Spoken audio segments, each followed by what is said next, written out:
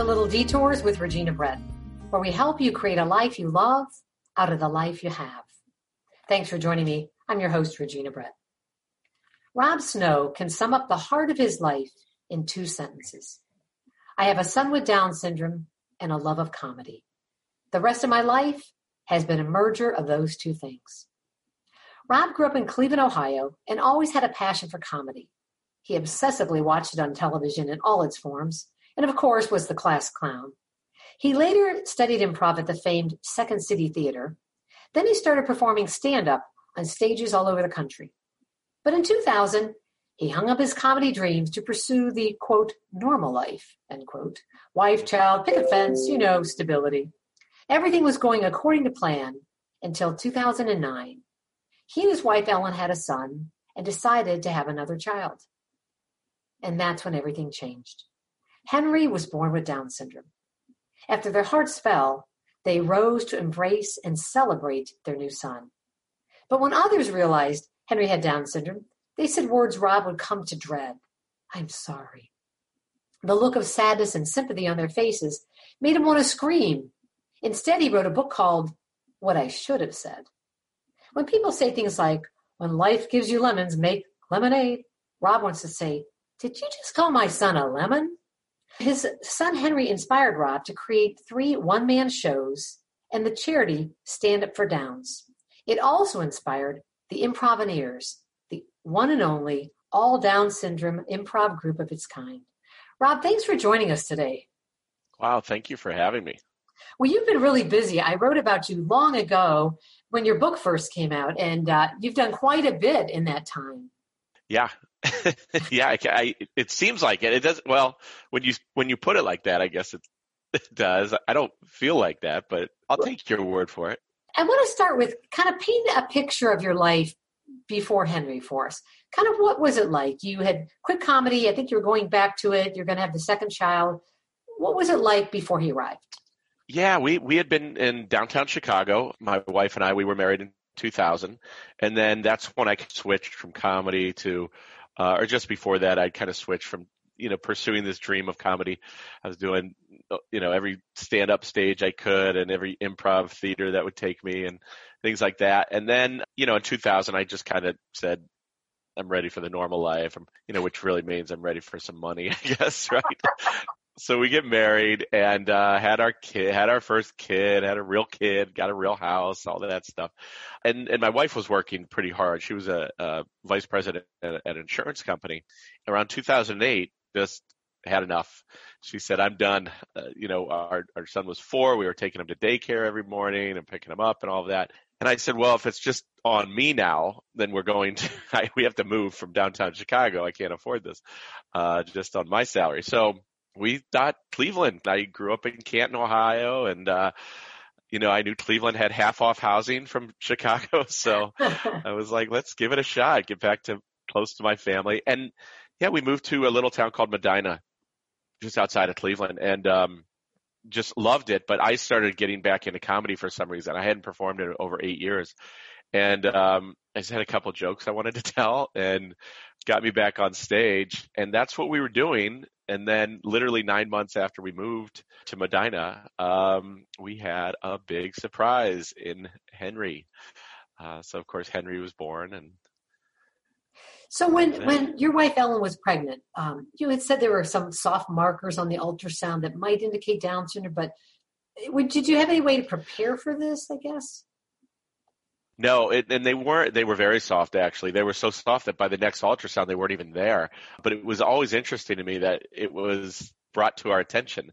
There was a white spot on his heart, possibly indicative of something related to Down syndrome. He had short femurs, and then the second ultrasound, the white spot was gone. The doctor said, you guys aren't real tall people. So, he wasn't worried about the short femurs. And it was interesting that was even brought to our attention. We had the talk, we said, well, what if, and all of that. And so it wasn't until he was born, this was probably 2 or 3 months after that ultrasound when we had that news that, when he came out, I remembered this and I said, as everybody's tending to Ellen and the baby, I said, he had a couple soft markers that he might have Down syndrome. Would we know that right now? I just assumed they came out with a sign on them or something, but that's not the case. And they said they looked at him and they all like kind of stopped and started studying him for a while. And they came back and they said, we're about 90% sure that he does not have Down syndrome. We'll take some blood work, but to be sure. But he said, I think you're in the clear, which, now I don't love that terminology from doctors, but at the time there was some relief, but I think my wife and I kind of had this gut feeling that maybe that wasn't the case. It was just very much a gut feeling. And then 3 or 4 hours later, our pediatrician walked into the hospital room. We'd never met her in our lives. Like I said, we'd only been there for 9 months to the day. You could do the math on that one, Regina. So we just picked her randomly and literally had never met her. And she walks in and she looks Henry over, and then she says, well, I'm about 80% sure your son has Down syndrome. And then as our hearts descend into the pits of our stomach with what we thought at the time was the worst news we had ever heard, it turned out to be the best news. But, as our hearts descend, she says, and that is awesome. And then she turns around her laptop and she shows us pictures of her daughter who has Down syndrome. How great is that, right? And this is a pediatrician that just was randomly picked. I mean, you didn't have a completely random. That is something. She hadn't even seen our older son by that time. So, yeah, completely random. So you went from that, like you said, your hearts fell to this woman turning around and showing you how she celebrates her daughter. And how old was her daughter? Yeah. Do you think? I think her daughter's 5 years older than Henry. So she was about 4 or 5 at the time. So you instantly had a support system, which is pretty amazing. Amazing and instant. I always talk about this in the show that I do, but it's when you have these mountains that just fall in front of you, that the biggest challenges of your life, and it's so important. I have these 7 steps, and one of those steps is find the positive, and I don't say stay positive or be positive because that's challenging to do. You have to go out and find it, and this was like that first thing. We weren't like all of a sudden, oh, it's going to be great. But it just started, that's why I call it Minimize the Mountain, the show, because it just started to minimize it for us. And when you can kind of acknowledge those minimizations, and a lot of people don't, they'll have some major challenge in life and something will be helped along the way, but they still consider that mountain the same size. And I'm like, it's not the same size. It's become smaller. We have to acknowledge that. And that's what happened when I saw those pictures. Playing soccer, and there was one when she was on the cheer team and things like that. So Rob, I wonder, okay, so you have this moment where your heart drops and she shows you her beautiful daughter, but I'm guessing it's kind of like anything. There's a process you go through. And I wonder, did you go through any kind of that shock, denial, bargaining, kind of almost like a grief of what you thought you were going to have as a parent? Because you had a son, Charlie, who, no issues with. And I wonder, can you tell us a little bit of that process of acceptance, or I don't know what word to use. Yeah, acceptance is the word. I mean, and you know what? All parents get there, or all good parents, I should say, get there. They get to accepting their child, for whatever reasons, And I always say, like a good parent, that has committed to their child, especially in times of if they have special needs or disability or things like that. That parent is as proud when a child who may almost never be able to have use of their hands squeezes their finger harder one day as the parent whose son makes the game-winning catch in the state championship game. It's the same level.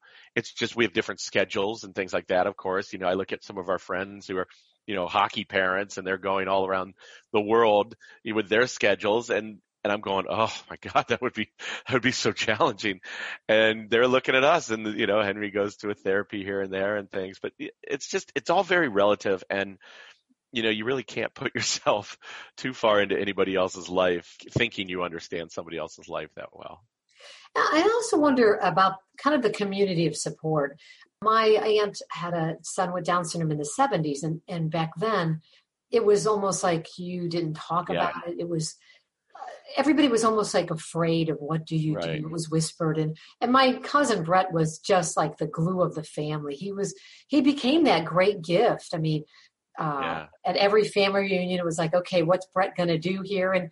And he was just the perfect joy, but it wasn't celebrated by the world around him. And I wonder, that idea of that community of support, in some ways it's shrunk because of all the prenatal testing and many people who decide not to have a complete pregnancy with a child with Down. So I wonder, can you tell us what that community is like of people who have a child with Down syndrome?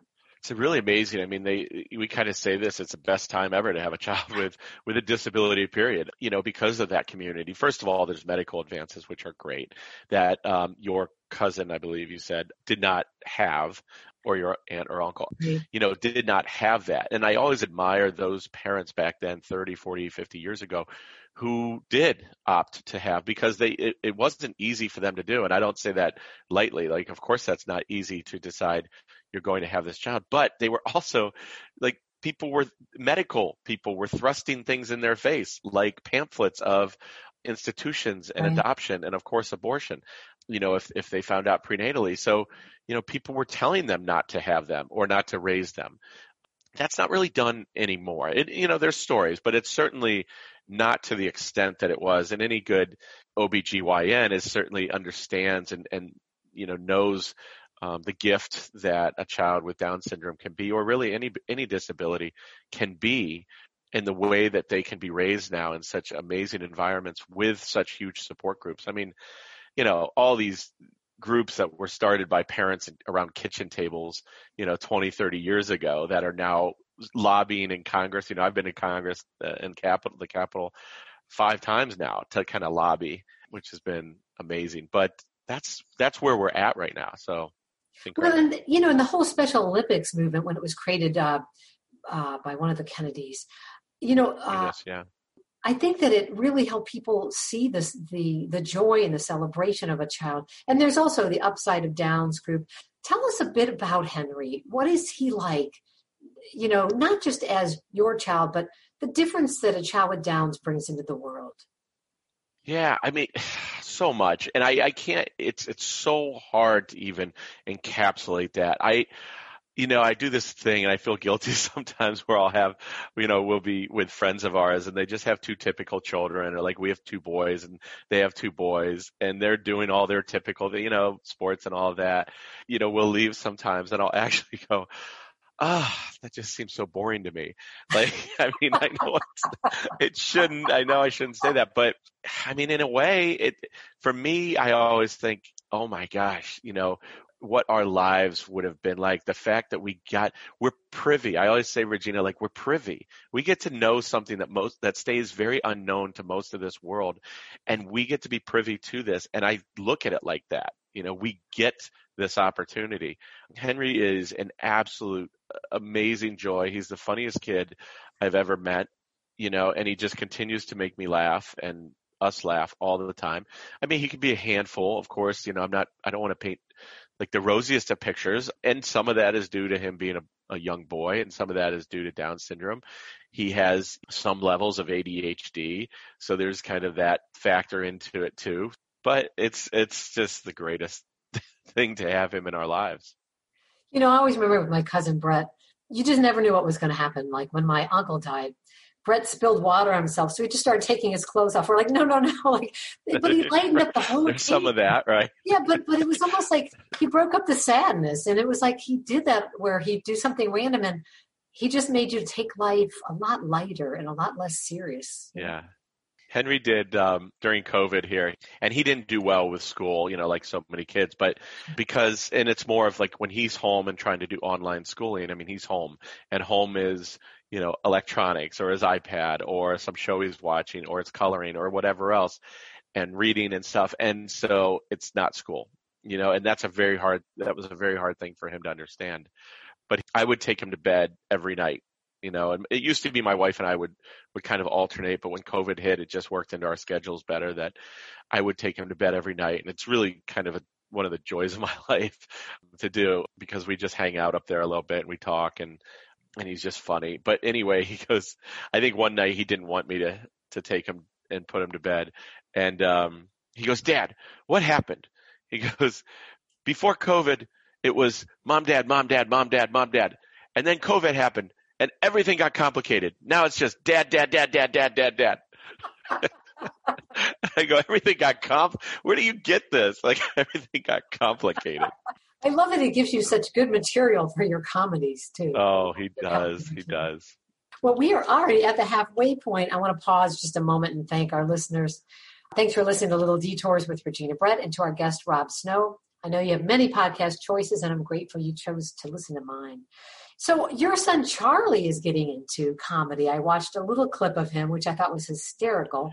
He looks at the audience and says, I'm too young to date. And he names the woman in the audience like, that goes for you, lady. I mean, he just has a bit of your presence of comedy. And I wonder, is that DNA or is that just kind of how you are around the house, lighthearted? I think he saw me doing it. He's a funny kid for sure. That's gone. He did that from the age, like literally at the ages of 10 to about 14. He hasn't really done it in a couple years. But I always kind of looked at it as, he got that down. He got public speaking down, not down, like he hasn't mastered it, but he can do it in ways that almost no friends of his can do. He's not afraid to get up and give a speech. He, ran for a couple offices in his classes in 7th and 8th grade, and he won both. But I think because of his speech, his speech making skills. So I'm really proud that he had that kind of in his life. Whether he gets back into it, we'll see. But he's helped out a lot just in the improv stuff that we've done. And you have 3 shows: We Need a Sign, Minimize the Mountain, and how about Just Treat Each Other Right? Tell me about We Need a Sign. What's that show about?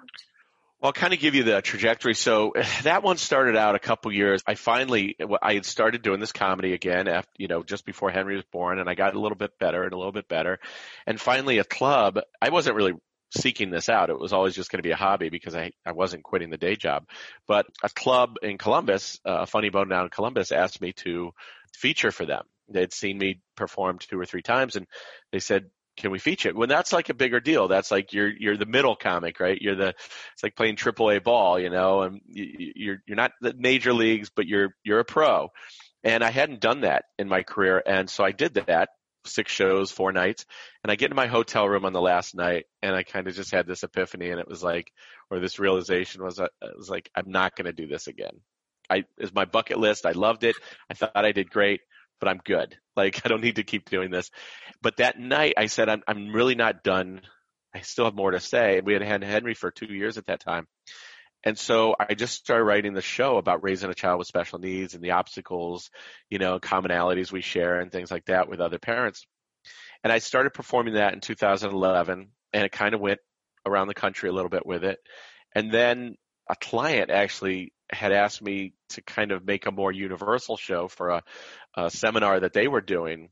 And so I created Minimize the Mountain, and I based that on 3 different experiences in my life where that mountain kind of fell in front of me. And it was, losing my job, like in Chicago in the early days, then losing a best friend at the age of 31, and then having Henry. And then it's these 7 steps of kind of how I worked through that to go from, minimizing the mountain to managing the hill. If we can get it down to a hill, it can be manageable. But most likely when the mountain falls, it's not going away, at least anytime soon. So we got to figure out how to manage our lives. And then the other one was, how about Just Treat Each Other Right? That was something I wanted to do for more students and kids, and it revolved around bullying and really just how to treat each other. I used my own experiences growing up kind of as that class clown, like you mentioned, where you're a class clown, you're making people laugh, but you don't realize there's somebody at the end of that at the expense of some of that. And I never realized that until I got back to a reunion one time, and I was told that I didn't make somebody's life very, very good in high school, and it really affected me. So those are the 3 shows. In the last year or 2, I've really been focusing on the charity and then what we've done with the improvisation piece.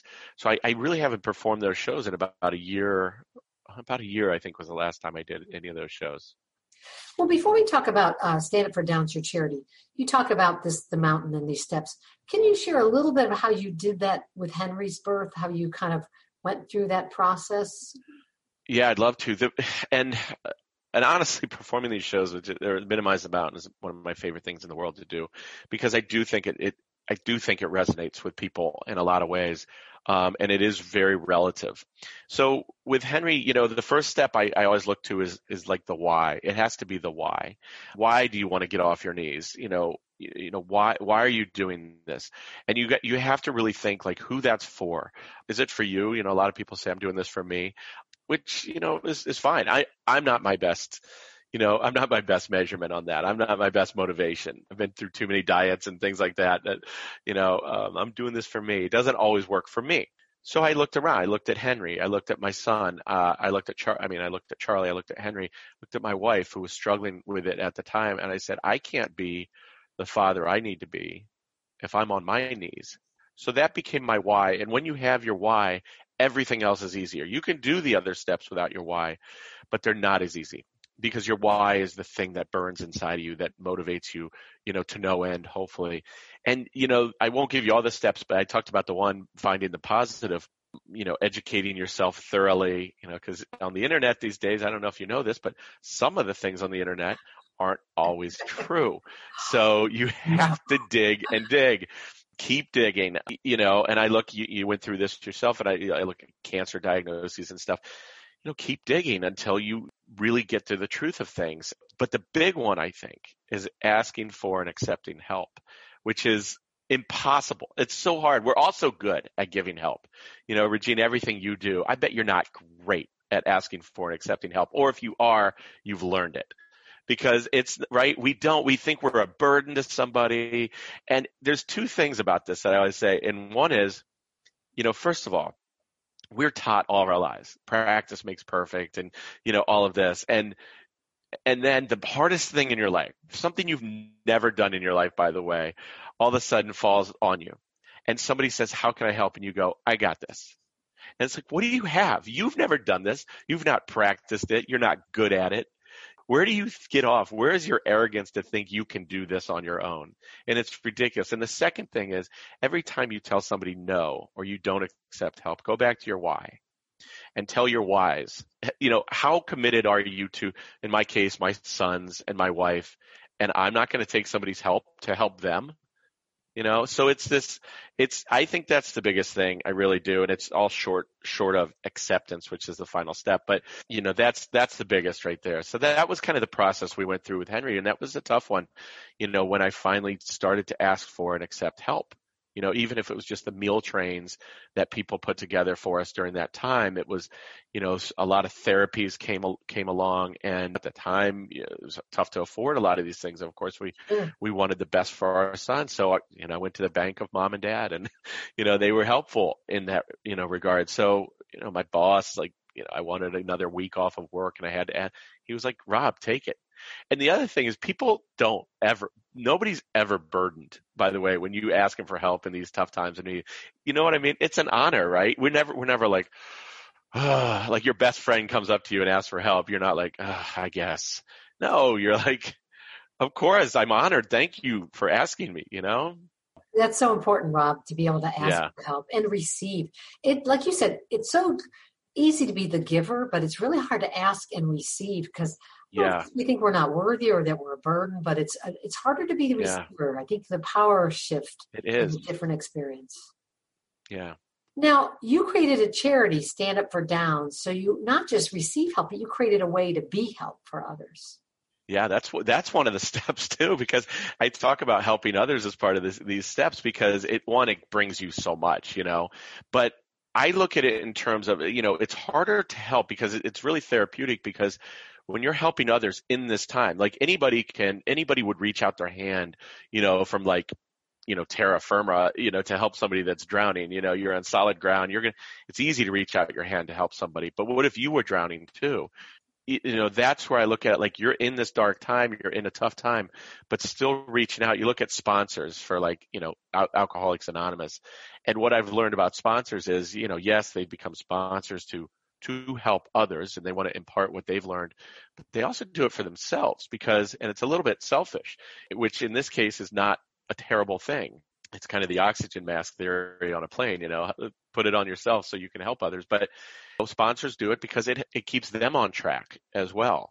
And so I look at it like that. So helping others, Stand Up for Downs was something that, and when you make it relative to your mountain per se, it's even more helpful. So our mountain was Down syndrome. And I said, what do we know and what can we do to be a part of this world and helping others? And I said, I know comedy, and I had produced comedy events and things.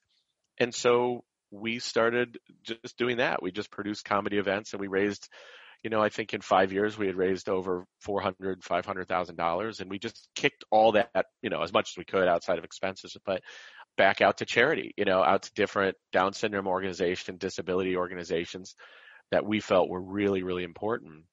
And that was really great for those 5 years. And then, putting on events is like, after 4 or 5 years is pretty draining, always going back to the well and things like that. So I was up at a friend's house in Detroit, and I think late in 2017, and she was pregnant with triplets at the time. And I said, if you weren't doing this, what would you be doing?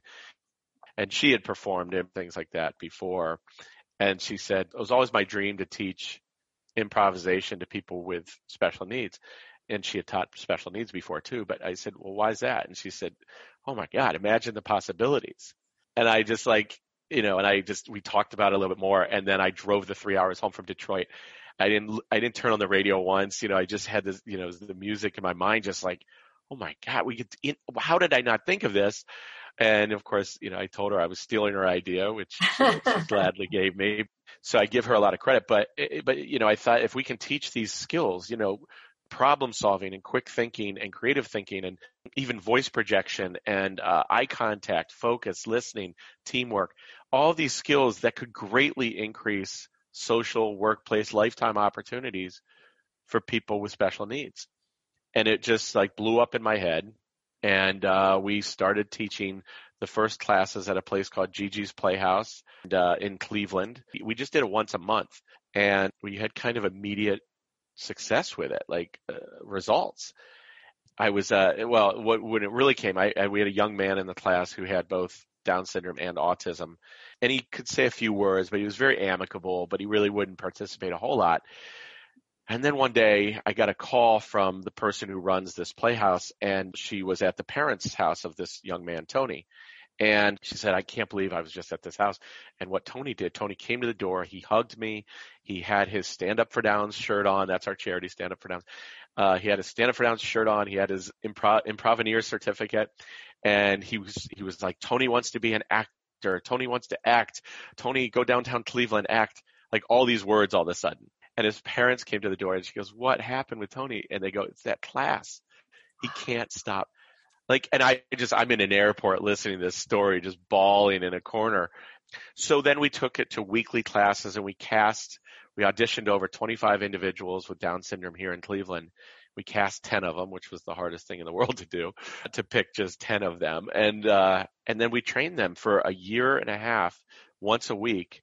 And then we put on this really big show at Weather Vane Theater in Akron for 2 nights. It was sold out. And then it just blew up, and now we still have that group. They're our most advanced level. Prior to COVID, we were booked to perform around the country. We would do workshops around the country. I created this, an entire 40 class agenda, 2 different levels and things like that. And it just blew up prior to COVID. And we were going to, I was thinking about quitting the day job over this and all of that. Then COVID happened, and we were like, what are we going to do? And myself and my partner who was with us since auditions, her name's Maggie Bissesi, I said, what should we do? And I started to create some Zoom. This Zoom thing was just starting, right? People were just hearing about it.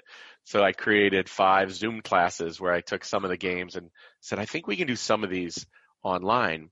And those 5 ended quickly, and they were like, we want 5 more. So then before we knew it, fast forward to today, we're doing 30 Zoom classes a week. Oh my goodness. Down syndrome associations, disability organizations all over the country. There's like over 400, different participants around the country that are getting the benefit of this. And Regina, the reviews of this, and I don't even teach him anymore, so I'm not going to take the credit. I started teaching him, and then I passed it on to Maggie, and then her best friend, Jenna, came aboard, and we trained her and certified her. So these 2 now teach 30 of these classes each week, and it's incredible. Like the parents, 1, connection, 2, it's a reprieve from their daily lives during COVID. And 3, they're learning so many of those skills I had just mentioned, So it's really been incredible. That is beautiful. So tell us the website where we can find out more about the Improveneers. What's your website? StandUpForDowns.org is the best way to find out about everything we're doing. And then you can kind of see a bunch of fun videos on there that, we've had done by us over the years and some great articles and things. But a lot of the reviews, go to the reviews page and just read what the parents are saying, because it's really kind of inspiring. That sounds beautiful. And I'll have links to that on my website, reginabrett.com. Well, Rob, we are out of time. My biggest takeaway today is when there's that mountain in front of you, you can gradually turn it into a hill. And maybe the hill is there just to be part of the scenic view of your life. That's right. All right. I want to have you close your answer to this question. What is the best thing you do for yourself every day to create a life you love out of the life you have? Wow. You prepped a little bit with some of these questions, and I got to this one, and I was like, and there was another one about routines, and I just heard, I wish I had better routines in my life. I wish I had that thing where meditation or things like that. And I've tried different things in my life. I think the best thing that I do, what I do? I pray every night. I'm more spiritual than religious, but I pray every night.